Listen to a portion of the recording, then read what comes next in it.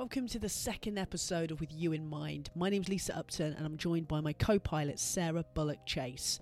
We're the co-founders of Brain Buddy and together we're going to be your podcast hosts.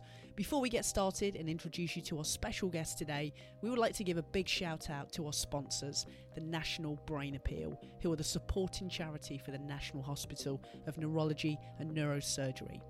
So let's cue that jingle and let's get this episode underway.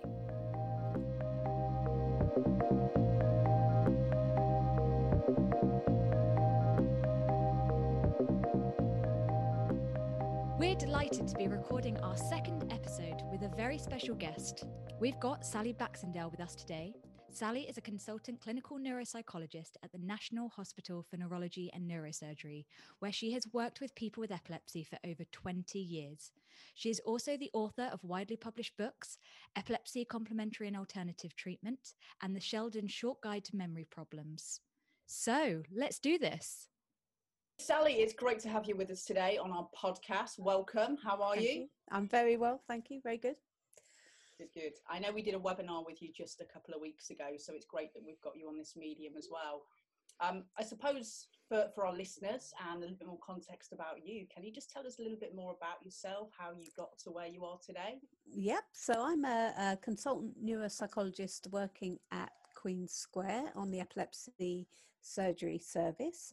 I also work out at Chalfont with epilepsy assessment. I've been working with people with epilepsy for 29 years now. So this really is sort of something that I love doing and something that has constantly changed over the last sort of 3 decades or so. And it's a really good area to work in and I love it. So that's my role is as a neuropsychologist. So I work with people with epilepsy, helping them to adjust to the fact they have seizures, but also some of the other things that come along with epilepsy. So some of the mood changes that can come with that sort of diagnosis, and also some of the cognitive changes that can come with epilepsy. So it's a really broad spectrum of work with a really broad spectrum of people as well. So I see people, I work with adults, but I see them from the age of 17, 18, right the way up to 80 or 90. So right across the range. Wow, so really, really varied. Yeah, and I just really wonder as well around, obviously, I don't know whether you wake up one day and think, I want to be a neuropsychologist. Is that something that you wake up thinking, or was it a journey, and what was that journey like? Yeah, so I think I really wanted to be a psychologist from a fairly young age. I remember having a discussion with some of my teachers at school, actually, and asking them about psychology A level, and they didn't do it at school. And I remember thinking, well, I want to do psychology A level. So, and it wasn't that common at the time because this was well over 30 years ago. So I went to I left school and didn't go into the sixth form and went to college because I wanted to do psychology A level, and they did it at college. And then from there, I went on to do psychology at university. And once you're at university, you get to see all sorts of different types of psychology. So forensic psychology and social psychology, occupational psychology, all different things. But it was the neuropsychology that I loved because it was just so fascinating about the brain and just the smallest things that can go wrong with it that can have a huge impact on somebody's life. And I was really interested in that. And it just so happened that I was given a database to work on. And it was a database of scores of people who had epilepsy, and it was their memory test scores. And I got to play with that data as a student. And that really just made me so interested in epilepsy, and it kind of, my career started from there, really. Fabulous journey. Thank you. We wonder what your experience has been, seeing patients before and then after surgery. And we wonder, focusing, looking at their emotional well-being, their psychological state, and how that's been through the journey. Yeah, so that's a really, really good question, because I think one of the great things about working with people with epilepsy, and particularly on the surgery program, is that you can see some huge changes in people, and sometimes surgery has a massive, massive impact on somebody's life, and really changes the trajectory that they're on. And that is so lovely to be part of, and so lovely to see and witness. And you don't often see that in many of the brain illnesses, because sometimes there's not a good outcome. And certainly with epilepsy there can be, and that is lovely to see. But it's not a straightforward journey, and you're absolutely right to pick up on the psychological aspects of that, because even if somebody comes to think about surgery and goes through surgery and they have a good outcome, they will have ups and downs psychologically during that, because making the decision to have surgery is huge. There's a lot that you've got to consider. And you may have all sorts of different competing things going on there, with your family saying one thing, you feeling something else, maybe the doctors are saying a third thing. So lots and lots of different competing ideas and pressures. And at the end of the day, it's up to the individual to decide whether or not to have surgery, and they need to take on the responsibility for that decision. And that can be huge, even when the doctors are being very positive. It's brain surgery, it's a big thing, it's irreversible. And that's when it works out well. So if we've got all that happening when it works out well, when it's a bit more complicated, and when the doctors are a bit more unsure, and maybe they're offering invasive tests and you're not too sure whether to have the invasive tests, and there's all sorts of things that go on for many, many people. And so psychological support through that journey, and most importantly after surgery, the support after surgery is just as important as the support beforehand, because it's not that you have surgery and off you go. There's a lot to get used to, even if it's effective in controlling seizures. There's a lot to get used to afterwards, because you never know if it's worked. One of the things that people often say to me is, how will I know if the surgery has worked?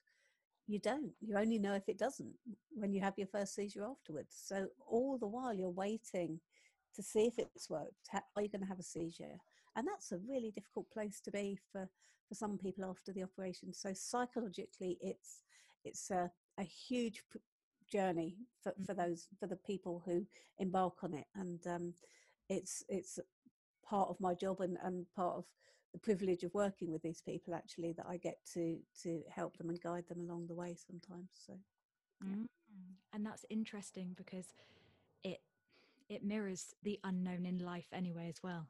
It does. And I think that the thing with many medical kind of interactions that we have is, we've got something wrong with us and we go to the doctor and we expect them to say, well, this is what you need to make it better. With epilepsy surgery, it's much more, there's this option. It might be for you, it might not be for you. The doctors will never say 100% it's going to make you better, ever. The best they will say is there's a 70-80% chance it will make you better. But that still leaves a 1 in 4, 1 in 5 chance that it might not. And it all comes back to the person with the seizures and their decision. And we don't often have that in medicine. Normally we just give those decisions over to the doctors and say, well, you know best, you tell me. And in epilepsy surgery, the doctors will say, you know best about your epilepsy, you know what you're prepared to, the risks you're prepared to take, and what you're prepared to do to try and get rid of those seizures.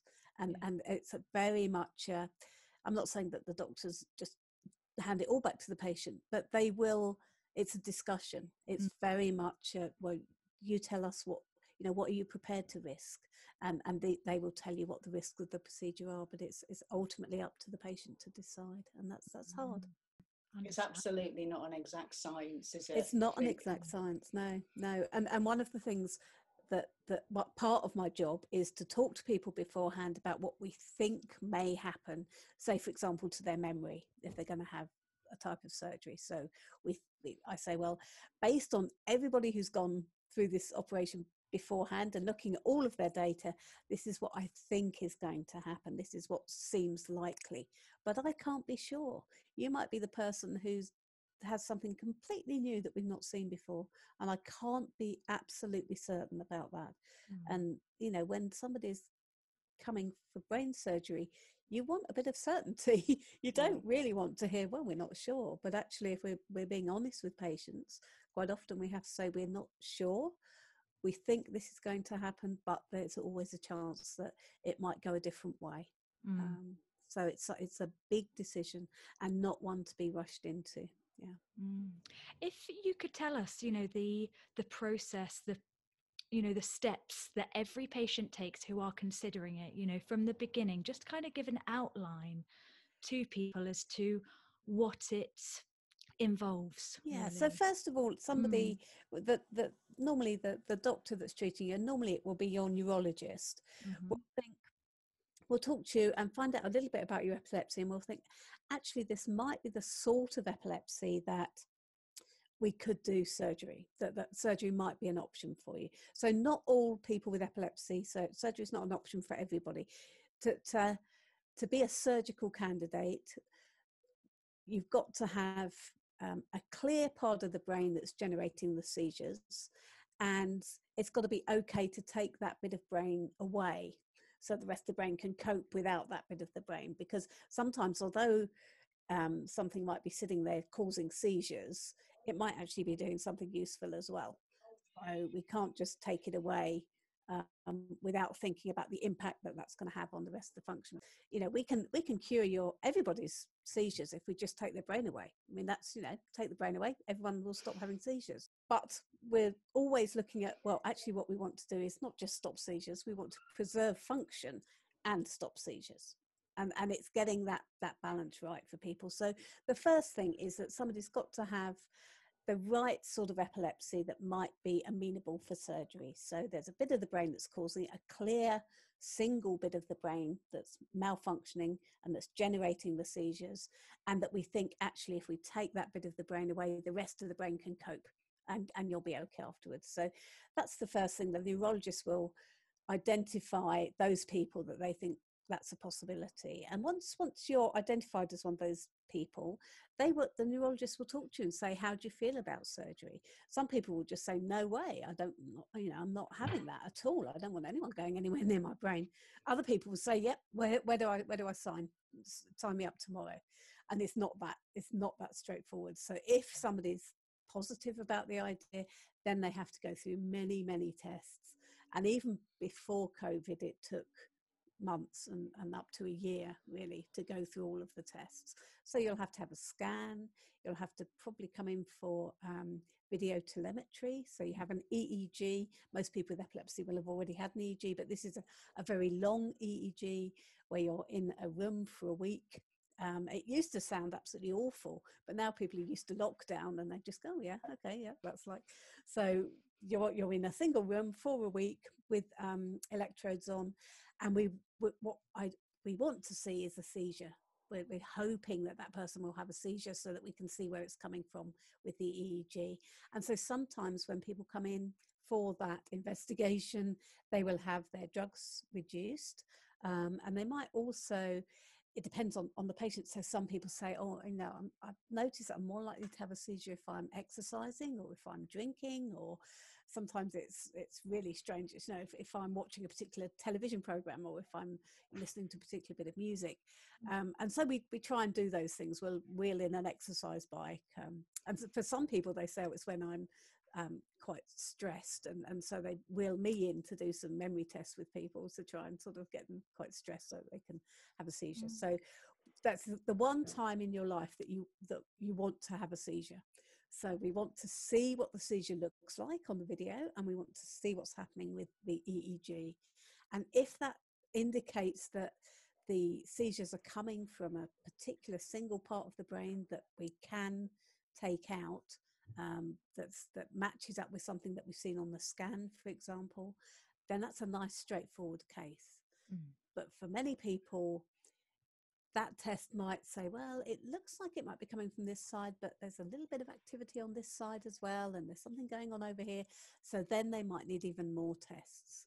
And that's when you might need to have more invasive tests. So sometimes electrodes are not just stuck onto the scalp, but you have an operation to put electrodes actually into the brain to record directly from the brain.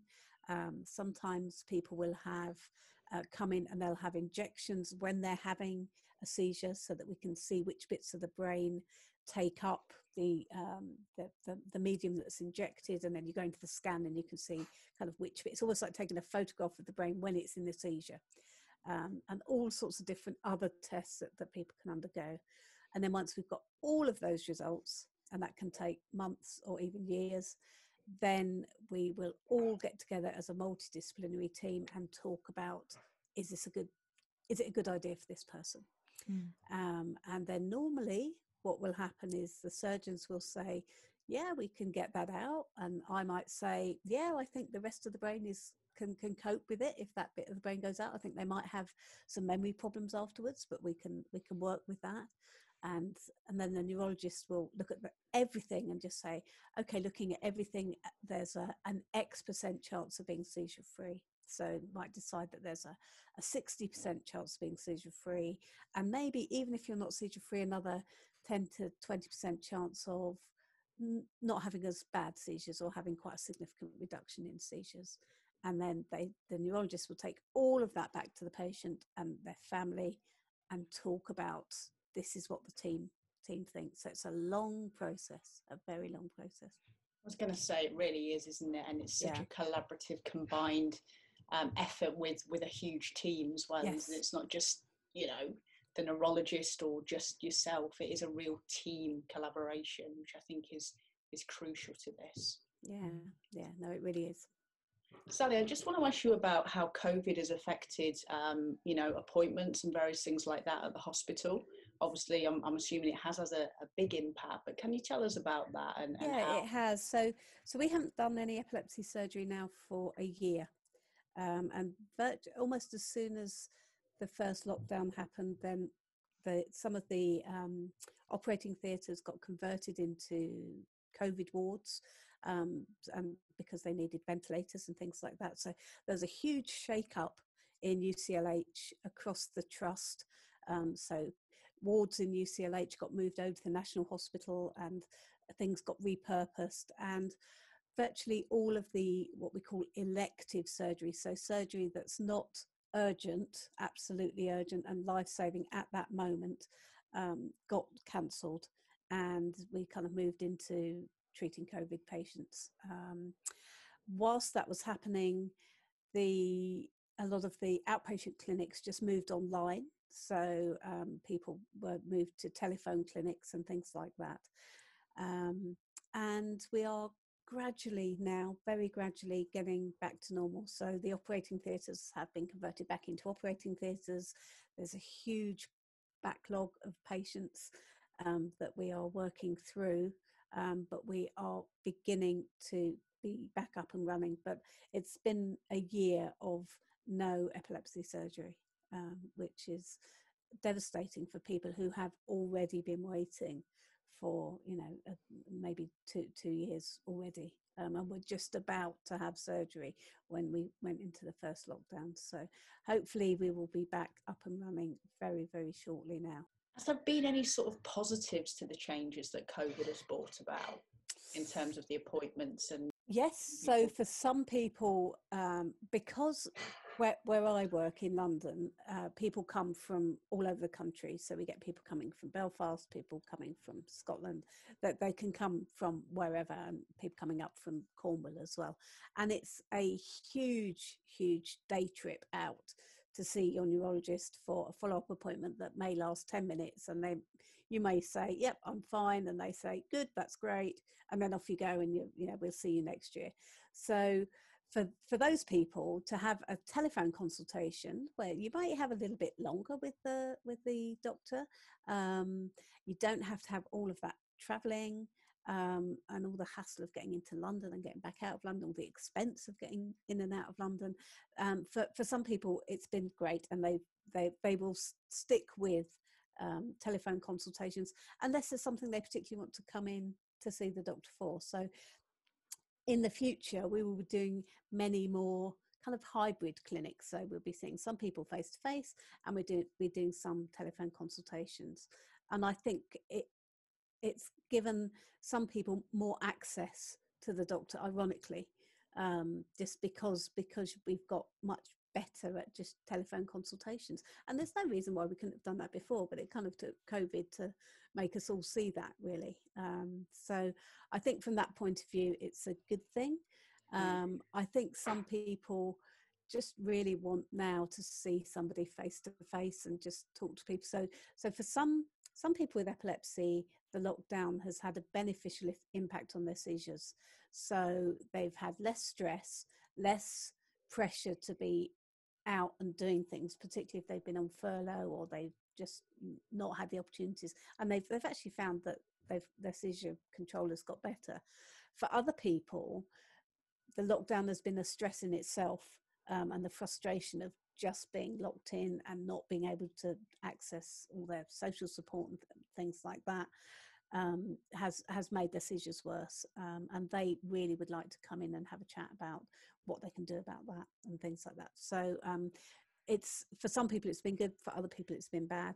I think as we come out of it, I think the NHS, certainly the epilepsy service, will be more responsive to people with epilepsy, and that's got to be a good thing. So I suppose, is there any information, advice, for patients, family members, for their emotional well-being pre and post surgery that you could suggest, or advice given, anything that you could share? So I think the best, by far the best innovation that we have, well, say we, that you have done is the Brain Buddies meeting. So there is nothing better for people with epilepsy and their families to talk to other people with epilepsy and the families that have already been through this, because the doctors haven't been through it and they don't have epilepsy, and they've got some knowledge, but they don't have the knowledge that you're really looking for. What you want in this situation is to talk to somebody who's been through it and who knows, when you say I'm just not sure, who knows exactly the sorts of things that you're trying to weigh up. And I think that the clinical team have got a role to play in that. They tell you the things you need to be thinking about, but more importantly, you need to be talking to people who have been through it and who know exactly what you're grappling with, and particularly for the families as well. So I think the Brain Buddies network and the meetings are the most important thing when it comes to support. And I really think that, I do believe that. Oh, well, thank you for that. That's true.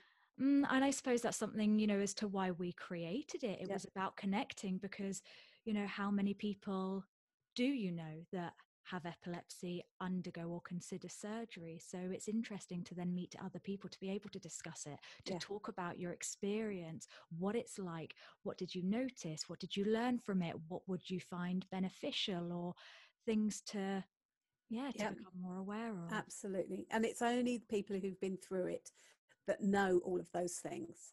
So the doctors know things from an academic perspective, and that's helpful and useful, but it's actually the people who've been through it can say, what you might want to look out for is X, Y, and Z, and it's not something that I would even know about, and I would even thought about. But for and I've seen it when people say it, they say, "Oh, yes, that happened to me. Oh, yes, that happened to me," and that sort of thing. So, an example might be after surgery. Sometimes people feel immediately after surgery a real sense of euphoria and absolute kind of joy, and it's a kind of neurological thing. It's the brain resetting itself after surgery. But I was quite unaware of that, and then somebody said it to me in a consultation, and somebody else then said, I had that too, and I had not appreciated that at all. It doesn't last long, but it's just this little thing after surgery that happens to some people. And now I can say that you might feel that it doesn't last, but it's just the brain kind of resetting itself. But so it's so helpful to have you as a network to say, these are the people you need to get into contact with, these are the meetings you need to come along to, and really have a chat, because all of you have all got different experiences as well. Nobody's experience is the same. But you've all grappled with very similar things before and after surgery. Well, I wonder, I mean, obviously, you know, people having the lived experience and seeing similarities or differences. I wonder, you know, with your role, do you notice patterns depending on the parts, you know, of the brain that surgery has happened, you know, or Yes. are there certain connections as to if it's temporal lobe, it's very common for this. If it's Yeah. frontal lobe, it's common for this. I wonder. Yes. Yeah. So And the exactly emotional. that. Yes. So we do see that. So some things are common to just surgery, just somebody opening up your brain. So almost everyone will find afterwards, sometimes they just get absolutely exhausted and you get that real fatigue where you have to sleep. And that's your brain saying, enough now, I've got to sleep. And that's almost everybody experiences that at some point after surgery. And sometimes it can be quite prolonged and sometimes it doesn't last that long. But for most people, that's what happens. And that's just because somebody's opened up your brain, gone in there with a stick and stirred it up a bit. And that's kind of what happens.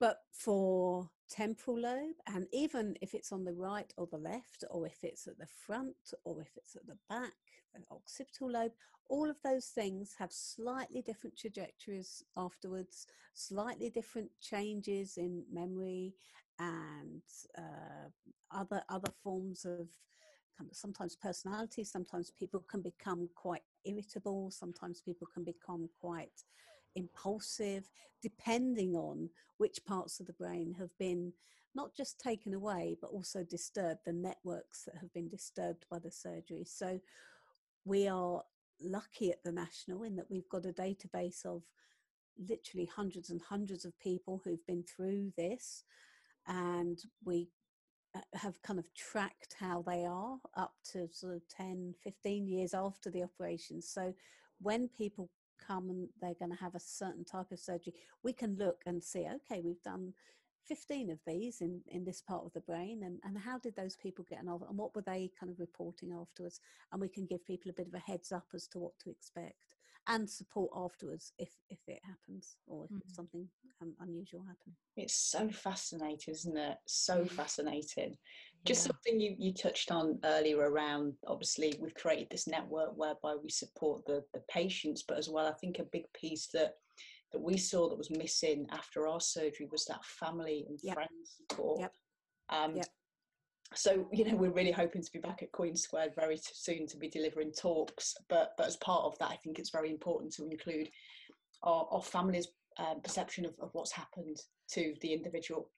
It is so important to include the family, because the families are going through this as well. It's their loved one, and they don't know what's normal and what's not after the operation. And they, I mean, understandably, are incredibly worried about what's happening, but also want to know how to kind of respect the boundaries of somebody, because these are, well, they're adults. We're dealing with adults. We're not dealing with children. I don't work with children here. I mean, there are children who have epilepsy surgery, but not in my service. So it's a really, really difficult thing. It's a really difficult thing. And the best outcomes are where everybody's on the same page. Everybody understands what's happening. And understands that there will be good days and bad days after surgery, and it doesn't mean that something's gone wrong if you take 2 steps forward and 1 step back. That's how recovery happens. It's not just getting better and better and better. There's ups and downs, and if the whole family and friends and wider networks are aware of that, the whole stress level comes down, and actually everything is better. Whereas if people aren't aware, they're understandably scared. They don't know what's going to happen after the operation, and if you're not sure and you haven't got that way to link in and ask, is this normal? Is this right? Is this, is something gone horribly wrong? Then it can get incredibly stressful, and things can really spiral out of control actually after the operation without that support.